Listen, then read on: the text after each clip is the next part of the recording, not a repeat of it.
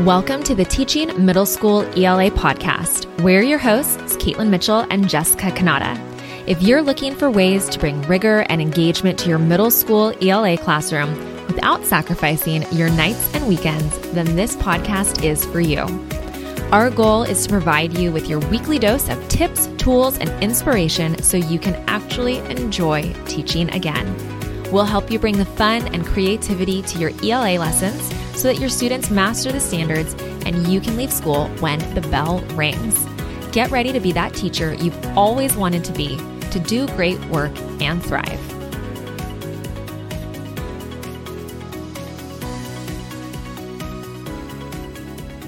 All right, so if you know anything about me, you know that I am going to be so freaking excited to record this podcast episode. I wonder why. Right? About schools needing to be more like sports. I feel like everything I talk about in life, I have some sort of sports metaphor for how like it's a life lesson or a lesson learned or whatever. Like there's sports ties into everything. And I actually posted this on Instagram the other day. Side note, if you're not following us on Instagram, go over to EB Academics and go follow us. But I was posting something how Will won his first trophy, not one, but it was like a participation trophy at his golf camp. But like, he just loves golf. And I was just reflecting on how thankful I am that sports were such a huge part of my life because they taught me so many just skills, like life skills that have carried through into adulthood. And as a teacher too, that I didn't even realize was happening at the time until I sat back and reflected. So if you don't have, sports in your life the way that I did, I think that this podcast episode is going to be really helpful for you in terms of just looking at what you're doing in your classroom through like a different lens and a different perspective. So even if you hate sports, you know what I mean? I still think that this is going to be really beneficial to you. So with that being said, let's start off with saying like school should be more like sports, like baseline comment. And I want you to think about it, right? In sports, there are games. We have practices, but then there are games, right? And games are played in front of audiences. Games are high stakes, right? Games where players show up, they give their all, they leave it all on the court. We're talking about, team efforts. Like it is a very different experience being in a game versus being at practice. And it seems like schools traditionally are run more like practice. It's like one practice after the other, after the other, after the other. Every single day is kind of like practice. There's never necessarily like this game to look forward to. Not like a game like we're playing games in class, but like that high stakes moment or that thing that we're all working toward every single day at practice, right? That doesn't necessarily exist in a way for students to demonstrate what they're made of, right? Or to apply everything that they've been learning at practice. I think this is also applicable to like theater, right? Students rehearse and then they have their actual show. So it's like that same concept, but that's not happening necessarily in like the traditional school setting. And I think, that's not really fun, right? If we're just practicing, it's like, well, there's never an opportunity to play a game. And so I want you to ask yourself this question, like, when do your students get to play a game? Or is it constantly practice at your school? And I think it's a great question to ask, right? And we talk about this all the time. The quality of our life is determined by the quality of the questions that we ask. So if it is run like a game or like a practice rather, what an interesting thing to think about, right? Because in sports, I don't know about you or theater or whatever, like we look forward to like, that's why we go to practice, is to get ready and be prepared for these games, right? Our emotions are heightened. We're more invested in the outcome. And we often look back on certain games in our lives. I remember very specific games from my high school basketball careers. And I remember them with like very, very vivid detail, 100%. And when we were gathering the notes for this episode, like this made me think of Jameson, my oldest son. Like he is a sports fanatic. He plays every sport there is. And recently he and I were talking and he was like, Mom, remember that basketball game from last year? And it was like, I knew exactly which game he meant. And it was this one game where, this was third grade sports, right? And his team like They didn't win too many games, but this particular game, it went into double overtime. It like kept getting tied and then back and forth. And it was just like the most exciting game I've ever watched, aside from like Giants World Series games. Like I was invested. He was invested. He was like, Mom, remember Cole passed me the ball and then I got fouled and I made the shot. And then Sebastian had that 1 3-pointer. Like he knew every little detail, right? He couldn't tell me anything about his practices, but that game meant something to him. It was a peak experience for him as an 8-year-old at the time, right? But like Caitlin said earlier, when do your students get to peak at school? When do they get to experience those heightened emotions of excitement and just being all in, all invested? When they're invested so much in the outcome of a school project or an experience that they can recall that event, just like Jameson did, months later with like ridiculously vivid detail. When we think about it, like more often than not, our students don't get to experience those peaks unless our school is like purposefully orchestrating them, right? Like think about homecoming games if in high school or maybe even in middle school, or a certain dance or graduation, right? The spring musical. Those are heightened experiences that students are always going to remember. That's like their game. But what if you as the teacher could create those peak or memorable experiences for your students by elevating what you're already doing in the classroom? And I want to share an example of what this looked like for me in high school. And it might spark some ideas for you. So in my sophomore year of high school, like every class read The Lord of the Flies. Did you have to read that, Caitlin, in school? Yes. And I taught it too when I taught high school. Yeah. I mean, it's a great book, Love right? it. I loved it. Yeah. If I think back now though, I can maybe name some of the characters, but I don't remember so many details from the book itself. What I remember from sophomore year with Mrs. De Benedetti is that we participated in a human nature trial. Like we read the book, we all had different characters that we had to be, or different roles that we had to be, like lawyers, right? And we put the characters on trial in that book. And it was so much fun. Like, and now years later, like I've come to realize like a lot of schools actually do this. I was telling it to my husband though, and he was like, no, I never did that in high school. That sounds like so much fun. I was like, well, it was. And maybe because like, even in high school, I knew I wanted to be an English teacher. So I was like really paying attention. Like I'm going to use this someday, somehow with my own students. Right. But it was just this amazing experience. Like I remember my friend, Michelle, she got to play the role of Mother Teresa and she came in costume, and like, I can't remember if she was on the defense or prosecution side now. I would think, I don't even know. But anyway, like she was that character. And I like remember what she wore. And I remember that Paul was the prosecuting lawyer and he showed up in like a suit and tie. And it was so fun. And we had to apply evidence from the text, right? And we had a jury, and it wasn't just like our peers. It was a group of teachers that gave up their prep period and came in and listened to the trial. And years later, yeah, I did take those concepts. And with my 4th graders, I did a mock trial with the 3 Little Pigs, right? Very, very different. But it was so much fun, and it made such an impact on me as a student and then later on as an educator, where we really got to analyze the evidence in a real big peak experience. We weren't just reading the book and discussing it. It was a full-on trial. Like think about that, how years later, here I am 20 something years out of high school, and I can still remember that. Yeah. Yeah. That's so true. I love it. I actually never got to do a mock trial, although some of the other classes did in high school. And I remember being like, come on, Mr. Yeager, like, are we going to get right? to do that too? Come on. And talking about mock trials, we actually have a very detailed podcast episode about how to use mock trials to help your students master the standards. So we won't go into detail about it now because we already did that. That's episode 158 of the Teaching Middle School ELA podcast. So if you want to like learn more about mock trials, et cetera, definitely go listen to that one, because I think that that's a great opportunity to start to bring this concept of creating game-like moments for your students in your class, right? It's all about creating those moments intentionally that they get to remember. In fact, we read a book that was fantastic recently all about this. It's called The Power of Moments, and we'll include a link to that in the show notes for you as well. It's a fantastic book, and it actually gets your wheels turning of how can I intentionally create these spectacular moments, not just for my students, but like for my children or for my friends or for events in life that, like, if you look back on the sequence of events in your life, like you remember moments, right? You remember very specific moments for certain reasons.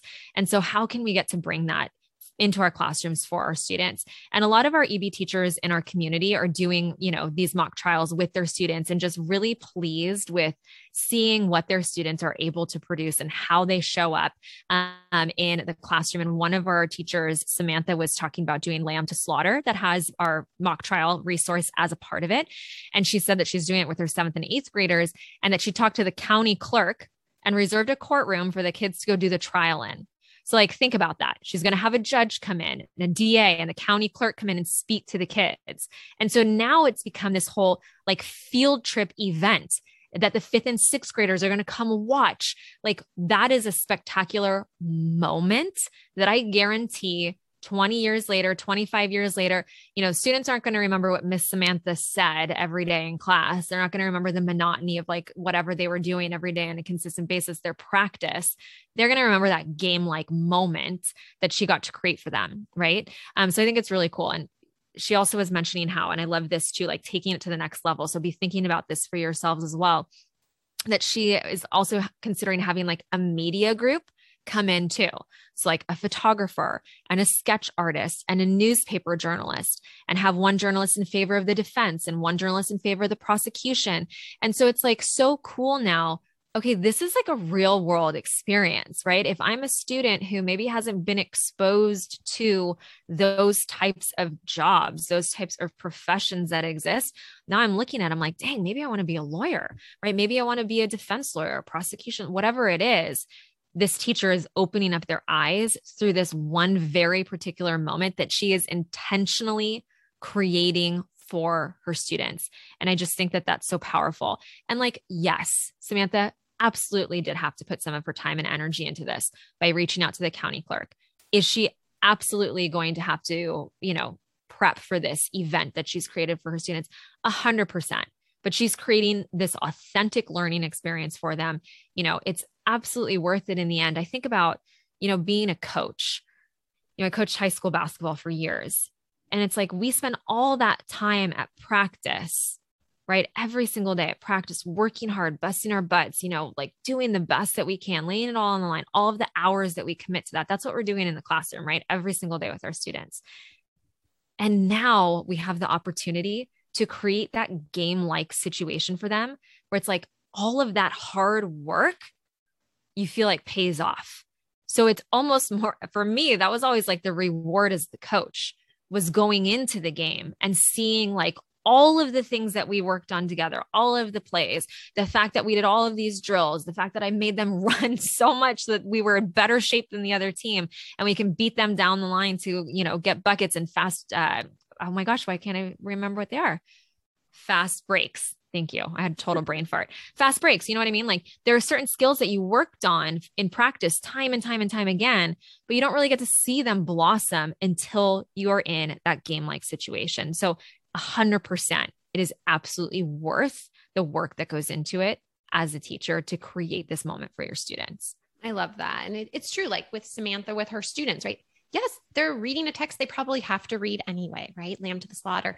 And they're practicing key ELA standards that they're going to have to practice all year long. But here they get to apply that knowledge into the real world. They get to have that memorable, vivid experience.